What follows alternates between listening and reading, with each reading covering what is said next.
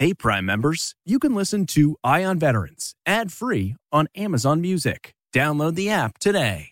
This spring, if you'd rather spend time enjoying your lawn instead of trying to keep it alive, there's good news. TruGreen is the easiest and most affordable way to get a beautiful lawn. All you have to do is water and mow, and they'll do the rest. Weed control, fertilization, aeration, and even some things you might not even think of. They'll do all of it, while you can do literally anything else. With TruGreen, you can have your lawn looking as good as a putting green. That's not hyperbole. TruGreen is the official lawn care treatment provider of the PGA Tour. TruGreen offers a satisfaction guarantee, and they have a verified best price promise, which guarantees you the lowest price with no compromise on quality. You do you. Let TruGreen do your lawn care. Visit TruGreen.com to get the best lawn at the best price with the best people guaranteed. This episode is brought in part to you by Audible, your go-to destination for thrilling audio entertainment. Whether you're looking for a hair-raising experience to enjoy while you're on the move or eager to dive into sinister and shocking tales, Audible has an exclusive collection of thrillers from best-selling authors that will keep you on the edge of your seat. Like James Patterson's first audio-only thriller, The Coldest Case. Experience stories like never before, where every chilling detail is brought to life by captivating sound design. Plus, as an Audible member, choose one title a month to make yours forever.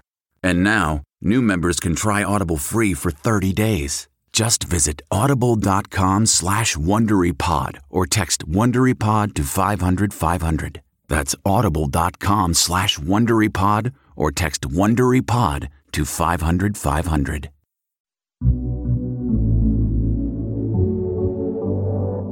Welcome to CBS Audio's Eye on Veterans. I'm your host, Phil Briggs. I'm a Navy veteran, and every week I get a chance to look at the issues of the day through the eyes of my fellow military vets. This is the news and stories about the veteran lifestyle.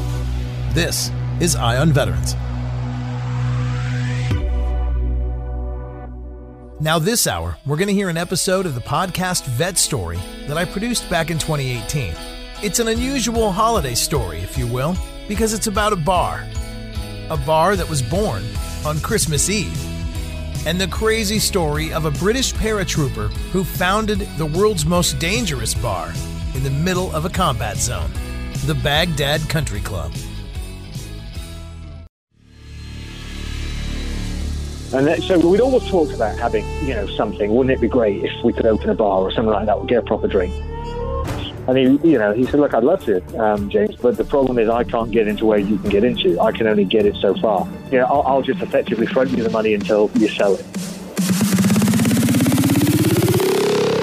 Dude, we had anything from Johnny Walker Blue Label, we had the Jack Daniels, we had Jim Beam, we had Absolute Vodka, Smirnoff Vodka in all sorts of flavors. It was jam-packed. I mean, we were passing beer over people's heads. It was kind of one of those kind of crazy scenes. And I certainly always felt incredibly nervous. So I used to carry like an M4 and a Glock, and the M4 was like tucked beneath my seat, and the Glock was like under my leg as I was driving. I personally took a choice that I'm not going to live my life hiding away in a bunker somewhere. And the club motto has always been, it takes real balls to play here. Welcome to Vet Story. I'm your host, Phil Briggs, and today we're going to meet the guy who founded the Baghdad Country Club. My name's James Thornett, and I like to call myself Sir, but I'm not knighted in any way. No, I just call myself James Thornett. James was a bootlegger, a bar owner. But not just any bar, a bar that was built in Baghdad and existed during some of the bloodiest times of that city's history. But before we skip ahead to our tale of gin, whiskey, bourbon, and beer in the middle of Baghdad, tell me about your military service. I was an officer in the Paras, the British Parachute Regiment. So we crossed the border with 2 mess down from Kuwait into southern Iraq. During the first sort of operation, which we call Talik 1, in 2003. And then I'd done sort of 8 or 9 years by that stage in the British military, and I was getting to a rank whereby it was going to be a desk job, and that really wasn't what I signed up to do.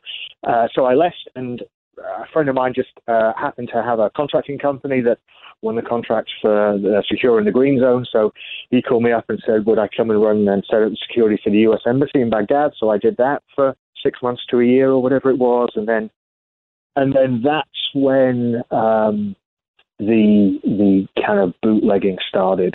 After that, by accident, to be perfectly honest. And then to mark the time and kind of era you were there, I want to say early 2000s. That would have been in an era we kind of define in the American experience as the surge era, right? I mean, that was kicking indoors. That was really taking the city door to door, right? Yeah, I mean, when I was running the embassy, it was the end of 2003, coming into 2004. I guess it was kind of spring to summer, April-ish 2004, when the surge really started to kick in, when things started to go slightly sideways, and then from sideways to really bad. Initially it wasn't like that. You could go downtown in Baghdad without too much trouble. We used to go down and have meals out by the Tigris there in 2003. But then in 2004, that all stopped pretty quickly. And that's when you were getting the Westerners that were kidnapped and beheaded. That we had the Blackwater incident, in Fallujah. It was becoming impossible almost to live outside the green zone, and even within the green zone, you were getting constantly rocketed and mortared. And there were some of the suicide attacks at checkpoints, and then sort of driving up and down the roads. That was very difficult at the time, sort of during the surge in 2004, 2005 era, because there was a lot of suicide bombings, vehicle-borne IED bombings, that kind of thing, sniper attacks. So yeah, it was in the surge period. Wow. And the only reason I bring it up is because I think contextually it kind of lays into the next part of this story, which is what makes you kind of half crazy. I mean, during this tumultuous time, you are a booze bootlegger and a bar owner in arguably one of the most dangerous places in the world. Well, I was, it's not obviously what I set out to do. I didn't enter Baghdad thinking I'm going to bootleg a ton of liquor and open this bar. Right. But like anything in these kind of environments, things are pretty fluid, and you roll with the punches, and it was, like I say, it was really an accident that this happened, and you could get a drink in Baghdad, just about. I mean, it wasn't fabulous by any stretch of the imagination, and the wine was terrible, but there were some Christian guys still selling liquor from the back of their house, and it was very, very ad hoc. Okay. So, there was no bar like you and I would understand as a bar. There were a couple of cafes in the green zone that were, almost tent-like with plastic furniture. You could get a beer or something like that. But there was nothing that you and I would, like I say, would associate with being a bar. And so we'd always talked about having, something. Wouldn't it be great if we could open a bar or something like that, or get a proper drink or whatever, And then I was flying in from Dubai into Baghdad, and the transport system of the planes were charter planes, and they weren't very reliable.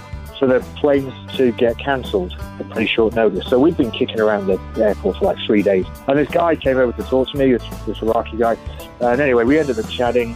He was a really nice guy, and exchanging sort of what we did to a degree after a while. And he turned out to be the owner of the duty-free rights in Iraq.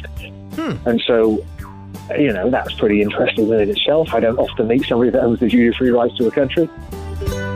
Now, it was right about here in our discussion that I was questioning how he actually knew this guy had the rights. I mean, it's not exactly the most stable time in that country's history. When you say he was allowed to trade, let's put this in perspective. There were no rules as such in Iraq at that time, because there was virtually no government.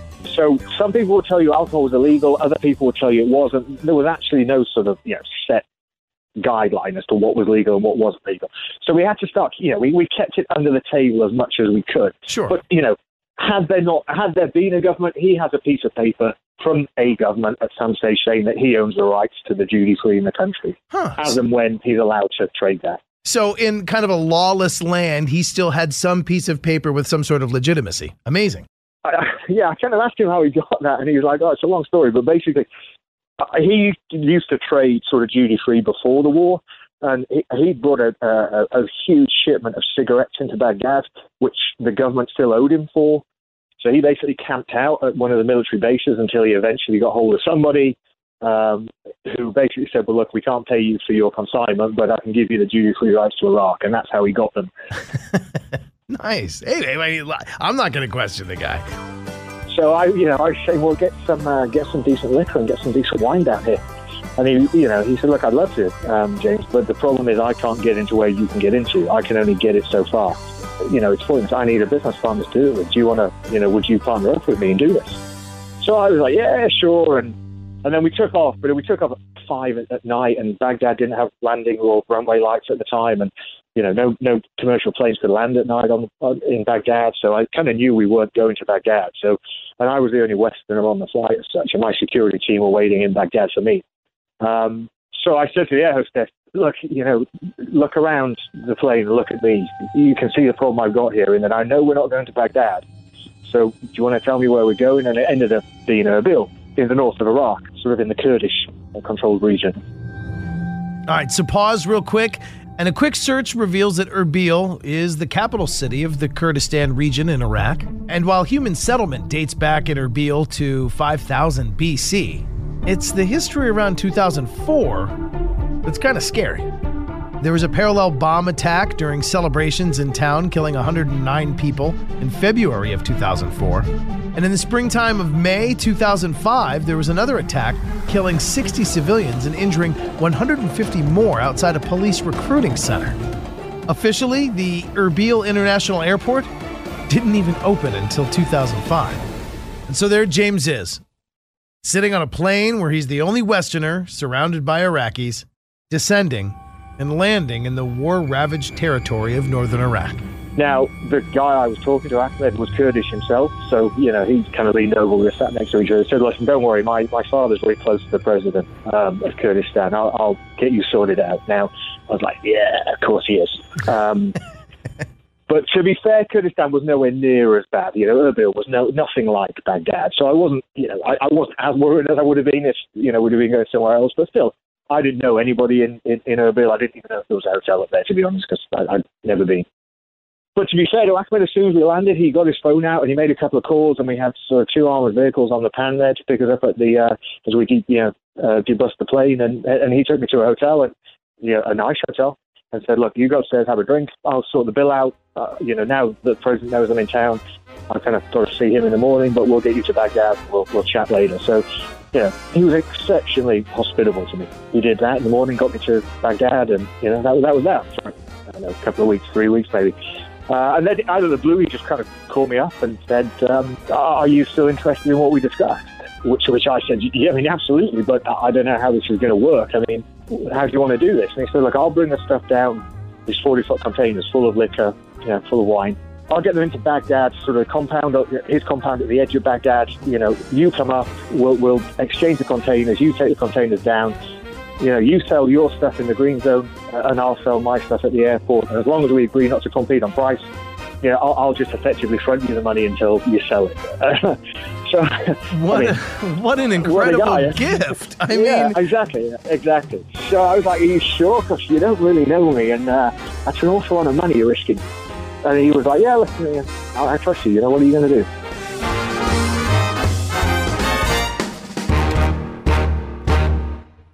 Huh. All right, I mean, I guess he's got a point, even though his point is scary as hell. How did he get his hands on the liquor? Yeah, he had a contract with Diageo, one of the biggest alcohol suppliers in the world. Oh, indeed. I recognize the name. Yeah. Yeah. So, this stuff would come from wherever, all over, congregate in Turkey, on the border there, get driven through the border, to into northern Iraq and then down towards Baghdad. Wow. So these weren't just bootlegged versions of homemade vodka in a mason jar. These were actual brands of genuine. The vast majority of it was liquor and wine, because obviously that was a high-priced items. And it was easier to transport that because obviously the size of cases of beer. Mm-hmm. You could still buy beer downtown in Baghdad if you knew the right guys. There were some warehouses that still had beer. The problem was that they were owned. The vast majority of them were owned by Christian Iraqis, because the militias were becoming so strong in Baghdad, particularly at the time, certainly around Sada City and that kind of area. A lot of the guys that were had been alcohol sort of distributors were being killed. So we're all kind of closing down. There was, 2 or 3 of them left. All right, let's just pause and get our head around this for 1 second. Everybody else in the liquor game is getting killed. Distributors were being killed. And James decides to get a shipment of high-end, high-priced brand name liquors and get into the bootlegging game. And we'd smuggle it through from wherever he was into the club. This guy has huge balls, right? Dude, we had what? So anything from Johnny Walker Blue Label, we had green, we had gold, then obviously your blacks and your reds, we had the Jack Daniels, we had Jim Beam, we had Absolute Vodka, Smirnoff Vodka in all sorts of flavors. Any kind of top shelf, any kind of recognizable shelf liquor we would have within reach. Bear in mind, we only have 40-foot containers to move this stuff in, and we have to sort of carry, 13, 14 different brands of wine in that as well. So right. We kept to the main brands. Well, it was very good stuff, to be perfectly honest. Tip of the cap to you for making this all happen. But now, let's pick back up where I interrupted you. Pardon me. We've now rendezvoused. We've picked up our lot of booze, our 40-foot container. You've headed back to the green zone. Now, talk to me about what happens next in this story, which inevitably ends with you guys basically running a bar. Well, the first load came in on this 40-foot container. We had a big rig lined up to take it from the airport down to the green zone, which there's a main road, for those that obviously don't know Baghdad, there's a main road, like a freeway that ran between the green zone and the airport, which was, a safe area within reason as well.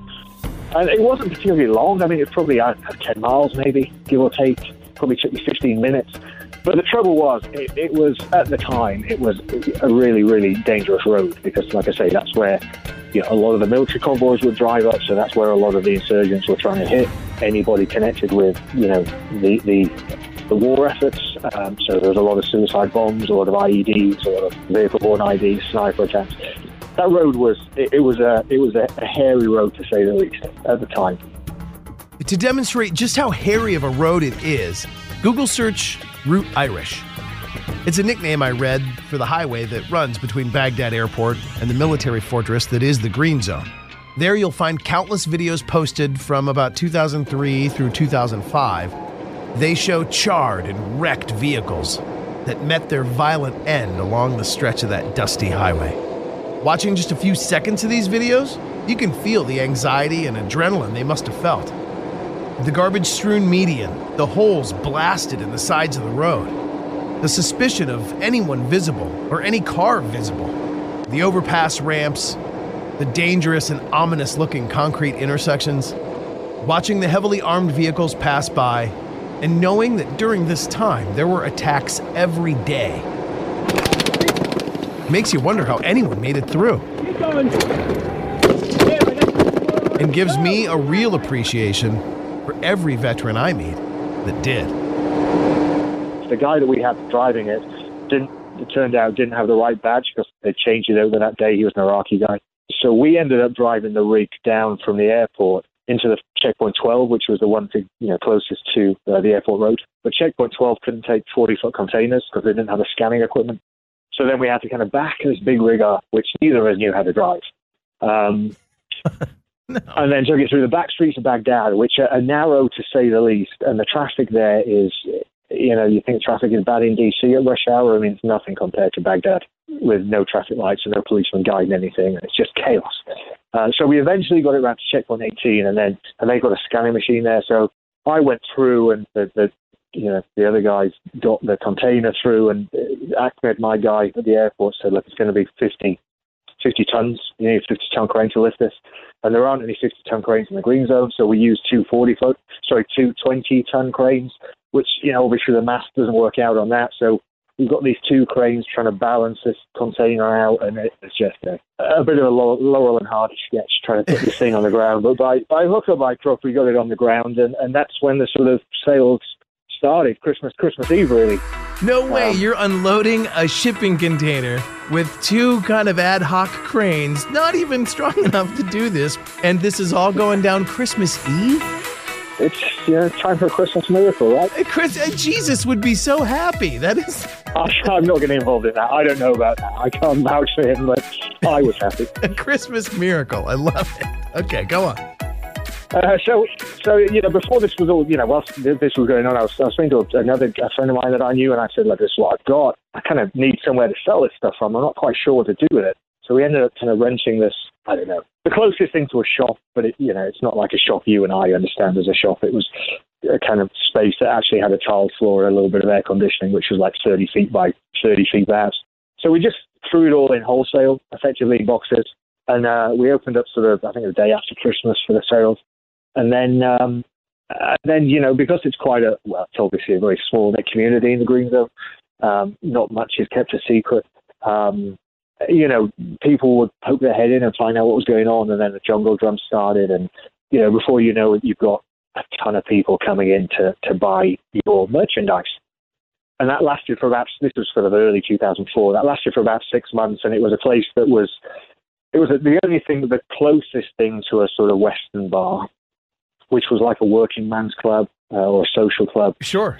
But the Ministry of the Interior got offended by it and closed it down. Said, you can't have your night here anymore. I'm sorry. So the whole thing disappeared off.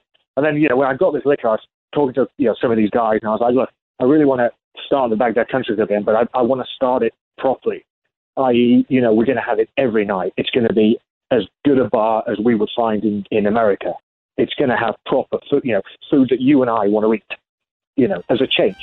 I want a beautiful garden. I wanted it very much like sort of Ritter Casablanca's cafe. Can I just pause right there? When I told my editors that I was going to talk to you about this story, that's exactly what we thought of. Casablanca, Humphrey Bogart. Here's looking at you, kid. We're... It's great stuff. But, we wanted something that was good, something that people really enjoyed coming to. The whole purpose, the whole point of the country club, and it still exists in this sense now, is that it stood for and stands for, the best of what we can get. Right. I'm not the richest guy in the world. I can't afford certain drinks, but I'll take the best of what I can afford. The club was kind of the same. Look, we'll do our best to get you the best of what we can get hold of, and we'll present it in a way that is as good as we can do it, so you feel as comfortable as you can feel, and perhaps, for that short period of time you're in this club, you get away from the troubles of the war for a little bit. But it also acted as a very important area because it was one of the few clubs, well, it wasn't the only club for a start, but it was one of the few places, I was going to say, where anybody, as long as you had a badge to be in the Green Zone, could come in. So you'd get, Iraqi ministers in there sitting next to American diplomats, sitting next to, an NGO or the UN or a contractor or a military guy, depending on which military you're from. As James continued to tell this story, you could see it all kind of unfolding in front of you. And even more interesting, to think of the international diplomacy that may have occurred right there at the bar. Yeah, I mean, a lot of problems get solved over alcohol, don't they? In certain ways. A lot of things get fixed. Please, I only wish our governments could actually do so, Yeah, so anyway, we started selling this stuff wholesale, and then, it went crazy.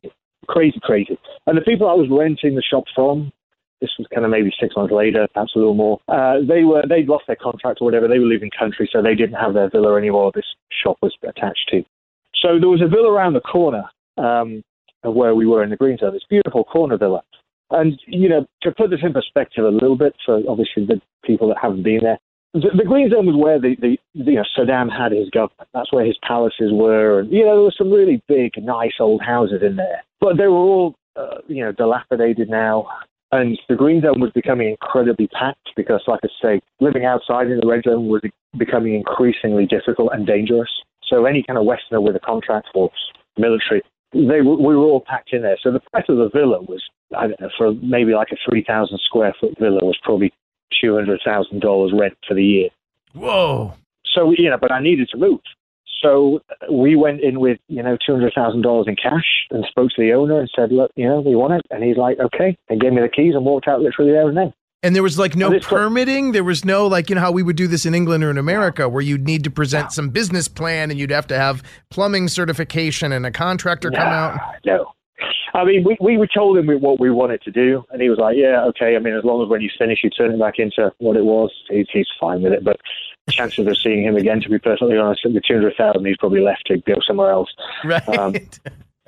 And some guys were making a fortune, absolute fortune, if they owned a house in the Green Zone. And that wasn't even the most expensive house. I mean, I've heard of people paying $400,000 a year for renting houses. So Ajax, who was my fix-it guy, he got his crews in. I said, right, we need a kitchen. I want proper bathrooms, because the other thing was bathrooms in Baghdad were not fantastic, to say the least. I said, I want some proper bathrooms. I want a separate female bathroom, and I want a male bathroom, and, I want a marble bar, and I want wood paneling, and I want a garden. I want this beautiful garden. And this, there was this beautiful kind of corner plot, but it was all, literally just dirt. So he got sod of turf in and trees and lights and, And, it took about 5 months, I think. It was another, $250,000-$300,000 put into it. But by the end of it, we had this thing. We had this beautiful place. I built a kind of, back to sort of Casablanca, I built this kind of bedroom and office above the entire club. So I could live above the club. And all right, wait, stop. The guy's got the only bar in a war zone. It's like a little piece of Casablanca paradise with a garden and a marble bar. And he's got a bedroom above it? Now, I'm just saying, I think he was probably at some point in his life the happiest bachelor in the world. All right, but I digress. Go on. And then it was, I can't remember the exact date. I think it was September sometime, but I could be wrong on that. Some guy, it was Thursday afternoon, and we were as busy as normal on a beautiful kind of 5 o'clock Thursday night type thing on the start of the weekend. Everybody's in a good mood. And this guy that I know, he knew what I was doing, and he said, "Look, James, can I nip next door and just have a look at the club and see how you're doing?" So I was like, yeah, okay, come on, let's go next door. So we went next door, and he said, "Do you mind if I have a beer?" The first one to have a beer. I was like, "Yeah, come on, why not?" So we had a beer, and he called a couple of his friends that were next door, and they came in and they had a beer.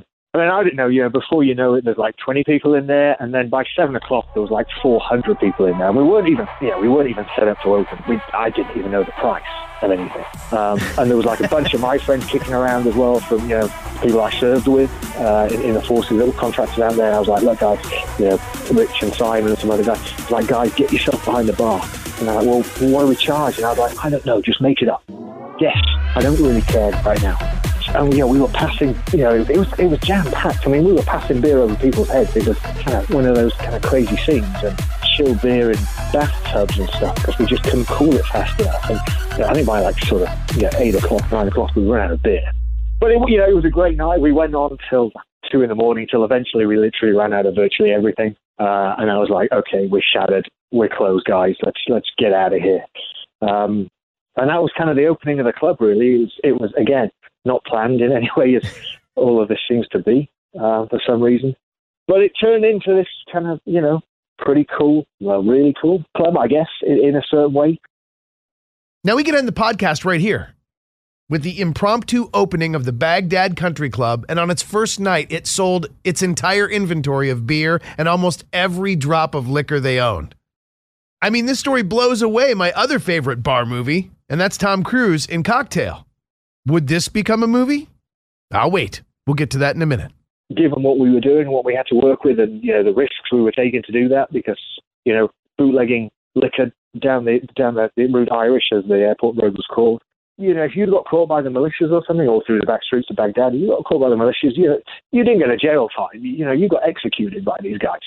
Yeah, that was my question, is were you ever scared of the authorities, of whether it was the Baghdad police? I assume that they were our allies, but there could have been factions that hated us for being Westerners. Or were you ever afraid that Al-Qaeda members or, what became ISIS members, were you ever afraid of those guys just rolling in, kind of nondescript, and then all of a sudden, it turns to chaos and anarchy and sadly tragedy? I mean, on the liquor runs themselves, again, unless you've done it, you don't really understand what route Irish is like. But as soon as you leave the green zone, you go hot with your weapons. So I used to carry like an M4 and a Glock, and the M4 was like tucked beneath my seat, and the Glock was like under my sort of leg as I was driving. I used to wear body armor, obviously, but under like overalls. I used to have some grenades and some smoke grenades sort of on my chest and stuff. But yeah, I used to roll kind of nondescript, low profile, as we call it, to try and blend in as best I could. So yeah, I mean, I certainly always felt incredibly nervous getting out of the green zone and hitting route Irish. But I used to try and do it first thing in the morning before any traffic started in there, before the kind of big military convoy started going up and down. Firstly, let me just make this clear. The chief of police used to live next door to me for Iraq, and he was a nice guy, and he was introduced to me by a friend, and, said, flat out asked the guy, I said, look, this is what I'm planning on doing. Do you have any objections? Is there a law against this or anything? He's like, look, James, as long as I can drink there, I don't mind. And he was joking. He just meant, there's basically no law, James. Nobody's going to pull you up for this on the Iraqi side anyway. So I was like, sweet. Okay, done. So basically, just the liquor runs were the ones that really raised your blood pressure. Inside the green zone, you felt relatively safe. As safe as anybody feels in that kind of environment. Let's, again, put this in perspective. You were being sort of mortared and rocketed quite regularly. But that's, in the lap of the gods as to where that lands kind of thing. Yeah. So, we'd often run to take cover, like everybody in the green zone, where the sirens would go off, you'd run, or you'd hear the launch anyway. And so you knew something was inbound. Sirens would go off, you'd run for hard cover. We were in a big sort of concrete building anyway, but you obviously want to get away from glass. So, we'd all run inside for a bit, and then there's a bit of nervous energy, and then it lands, and you're like, okay, and then you go and have a look where it landed and make sure everything was okay. And, that was one of the threats. The other threat is obviously, somebody coming in as a suicide bomber or whatever. You're conscious of it, but it's like anything. You can't live your life being scared of everything. And, I'd been over there 3-4 years by that stage, like a lot of the guys were. And you either, A, get complacent or used to it in a certain way that the threat is always there. But you can't, I personally took a choice that I'm not going to live my life hiding away in a bunker somewhere forever. You just can't. That's not healthy. So, we used to have, obviously, firstly, the security getting in the green zone. People are searched. You can't just walk into the green zone. Sure. Now, were there many suicide attacks at the checkpoints? Trying to get in? Yeah, of course. But you've got layers of security through that. Then, we also had sort of guards on the gate that would search everybody before they came in. And that was one of the reasons particularly the U.S. Embassy weren't overly keen about their people coming. Understandable. If I was the RSO, I'd probably do the same thing. You don't want people gathered in that kind of environment for somebody to walk in and blow themselves up. And I completely understand that. So I wasn't, he put a circulation, and he was a really nice guy. He came around and sat with me and said, look, I really wish I could recommend the place to everybody, but that I can't for obvious reasons. And I was like, yeah, sure. But, they were all grown up as well, but most of them did anyway. Especially when there's alcohol involved, right? Oh, indeed. Indeed. Okay, so now let me just let's see. Okay, so now we're in business. I would imagine forthcoming weeks we're fruitful and prosperous, and everybody, you're the most popular guy in Baghdad at one point in time. I can imagine everyone loves your place. The Baghdad Country Club in full effect, a wonderful bar with proper bathrooms and everything. This sounds like a success story. Like this should still be running. Like this should be the Hard Rock Cafe. But yet I'm talking to you here in America, and we're some years later. So take me to the next chapters now. It's in business, how did it end? The climate in Baghdad generally was changing over the times we were there. Like we use the term lawless, and I use that sort of tongue in cheek in a way. You couldn't go around shooting people, clearly. Sure. But, if you were being a little bit cheeky, running, bootlegging a bit of alcohol here, there's bigger things in the world to worry about. And, generally speaking, every Westerner saw this as a favor. And even a lot of the Iraqis saw this as a favor. There were some of the militias and some of the insurgencies that clearly would have killed us if they'd have caught us doing this. But, it's not like we were breaking the law in inverted commas by doing this. It was just the place wasn't really set up for laws in that way. But just the feel of the green zone was changing. It was becoming a lot more regimented. They wanted to make it much more like a huge military base, effectively. Try to impose some regulations in the green zone. Started to be a bit more aggressive about how they did that. There were like parking tickets were being issued and speeding fines. And actually, like, guys, we're at war here. Surely we've got better things to do than stop people for speeding. But okay, I get, there has to be some authority somewhere. And then generators that were outside were being told that we had to move them inside, and trash couldn't be left outside. Bear in mind, Baghdad was just full of trash because there was nowhere to put it. So you were getting sort of a lot of aggravation for very minor things. And I don't, to be honest, I don't really know what happened in the end as to why it was closed down. Like anything, a couple of people were, for whatever reason, not particularly happy about the bar being there. And then, I wasn't actually in country at the time when it got closed down. I was in Amman in Jordan. But my bar manager called me up and said, look, boss, we've just been shut down. The Westerners that had working for me, basically, you've got 24 hours to get out of the country because their green zone rights were being revoked. So I got them out of the country, and then I ended up smuggling myself back into Baghdad. I always joked that I'm one of the few guys that actually had to smuggle himself into the country. I don't mean to laugh. That's. All my life was there in the bar. I mean, all my money was there in the bar, all my stock was there in the bar, and we'd just gone heavy on stock because it was, I think it was just like beginning of Ramadan, so we couldn't transport alcohol during Ramadan, so we had to buy like 30 days worth of supply for that, which is huge amounts of booze. Right. Huge amounts. So that was all there, and all my clothes were there, and all my personal sort of effects were there, so I had to kind of come in and try and get some of that out. So I managed to get a little bit of it out, but, I couldn't get in the club to move the alcohol or get the cash out or anything like that. Now, let's just think about that for a second.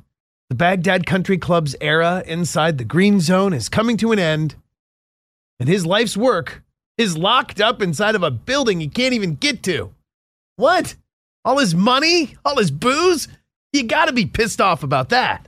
I mean, when people say to me, were you mad that it got closed down? And I sort of say, at the time I probably was.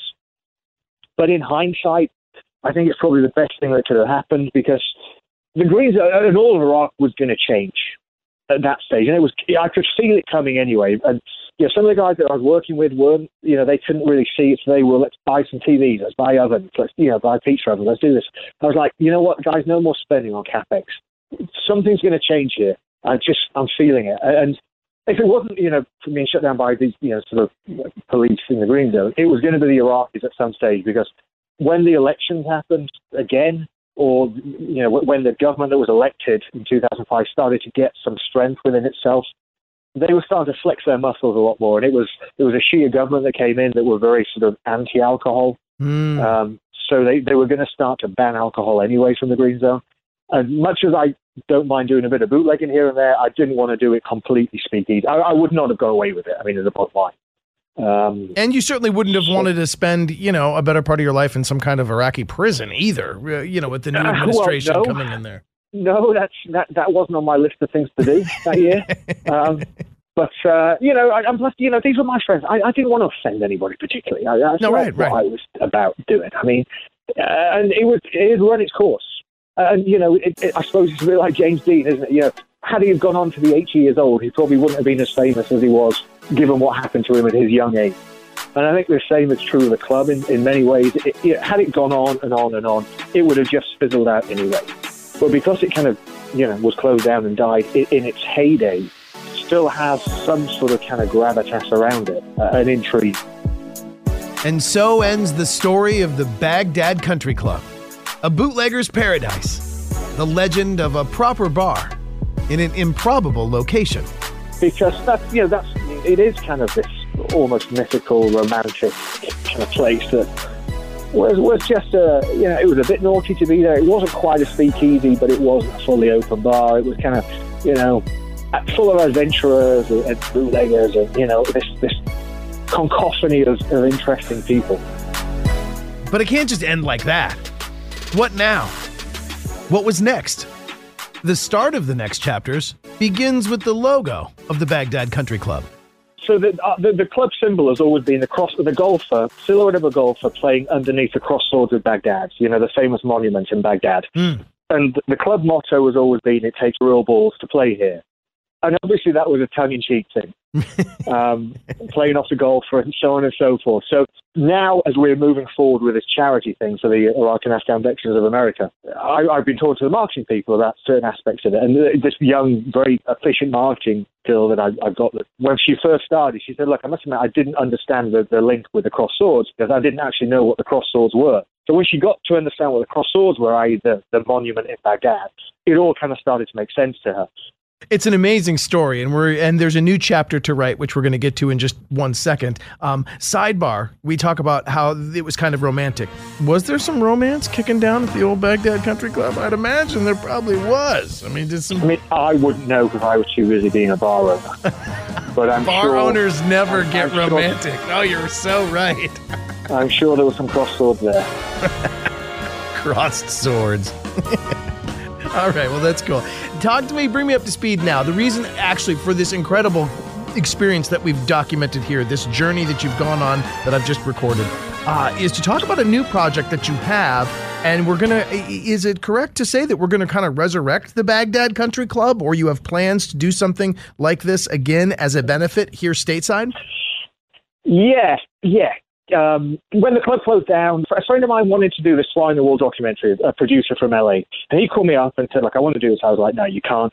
Anyway, so fast forward, I was living in Dubai. He called me up and said, look, there's a guy called Josh Behrman. He wrote the story called The Great Escape, which is what the film Argo with Ben Affleck is based on. He writes for people like Rolling Stone or Atlantic Magazine. He's a freelance journalist, but at the super high end of freelance journalism. He wants to do this big kind of 4 or 5 page article on you and the club. So we agreed, and, Josh and I became friends, and it took about a year to write this thing.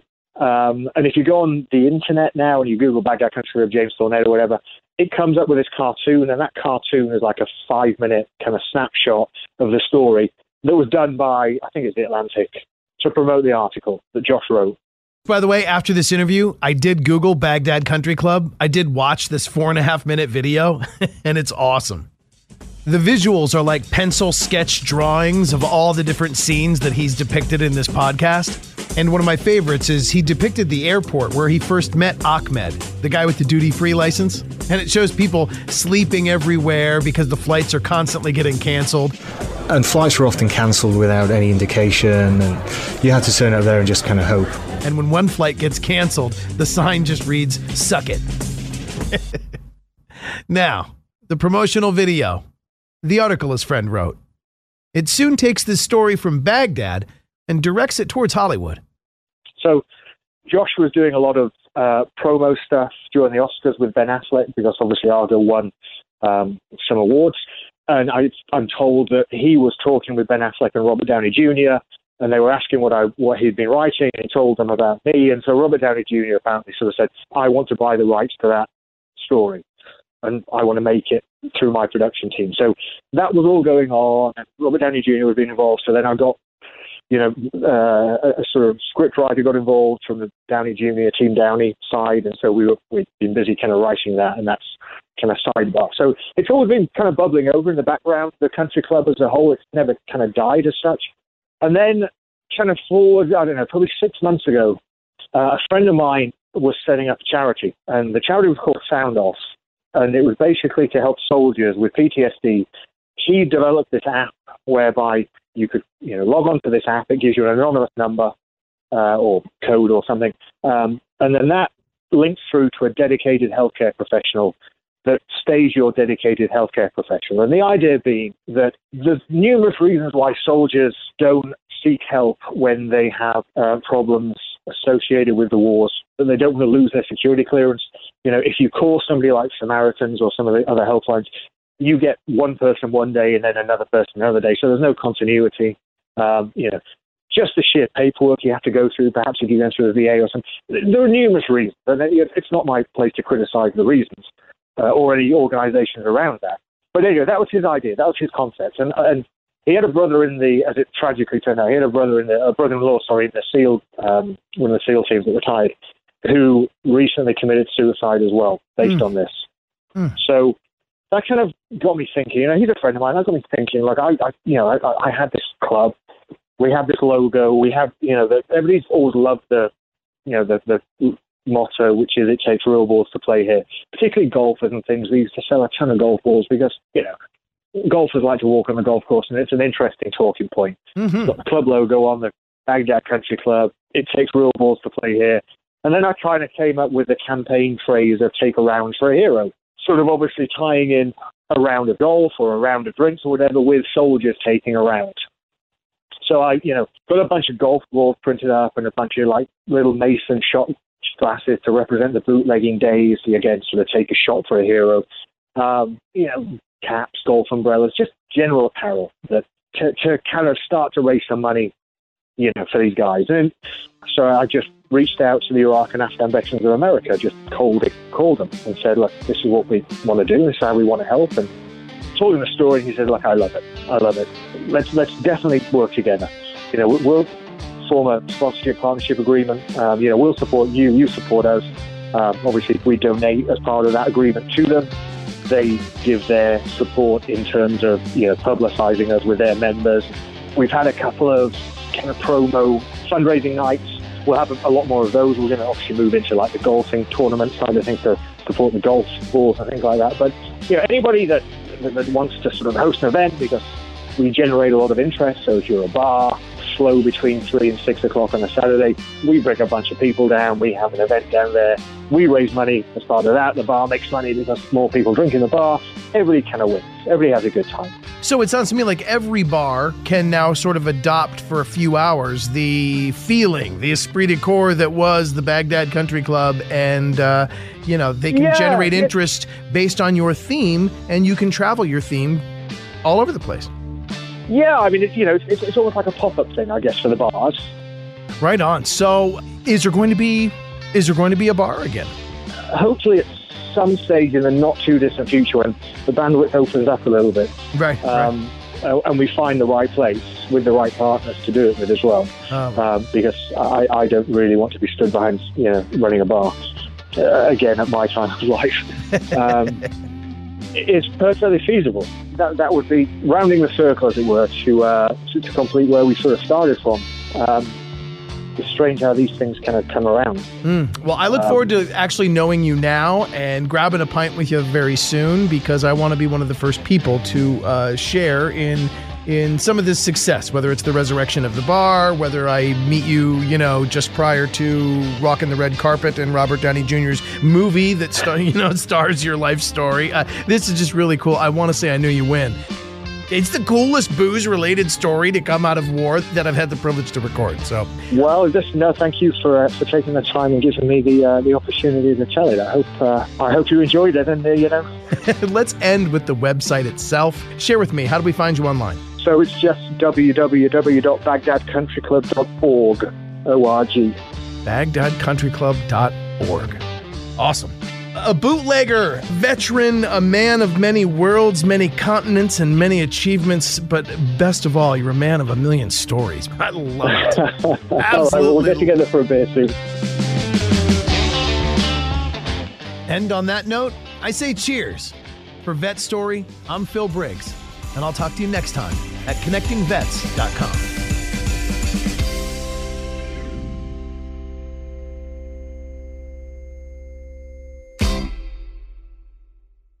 Hey, Prime members, you can listen to Eye on Veterans ad-free on Amazon Music. Download the Amazon Music app today. Or you can listen ad-free with Wondery Plus in Apple Podcasts. Before you go, tell us about yourself by completing a short survey at Wondery.com/survey.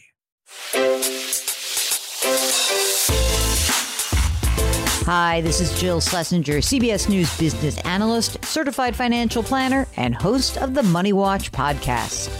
This is the show where your money is not scary and it's not boring. It is a show that's all about you. It's your questions that make it possible for me to provide unconventional and entertaining insights on your money, and maybe more importantly, on your life. I'm going to be your financial coach, someone who brings common sense and an insider's perspective on how to manage your money and your emotions. And I promise we are going to have a little bit of fun along the way. Have a question from retirement to career changes to college funding? Just send us an email at askjill@jillonmoney.com. Follow Money Watch wherever you get your podcasts. You can listen ad-free on the Amazon Music or Wondery app. It was the biggest scandal in pop music. The stars of Milli Vanilli, the Grammy-winning multi-platinum R&B phenomenon, were exposed as frauds. But none of this was their idea. So whose idea was it? Enter German music producer Frank Farian.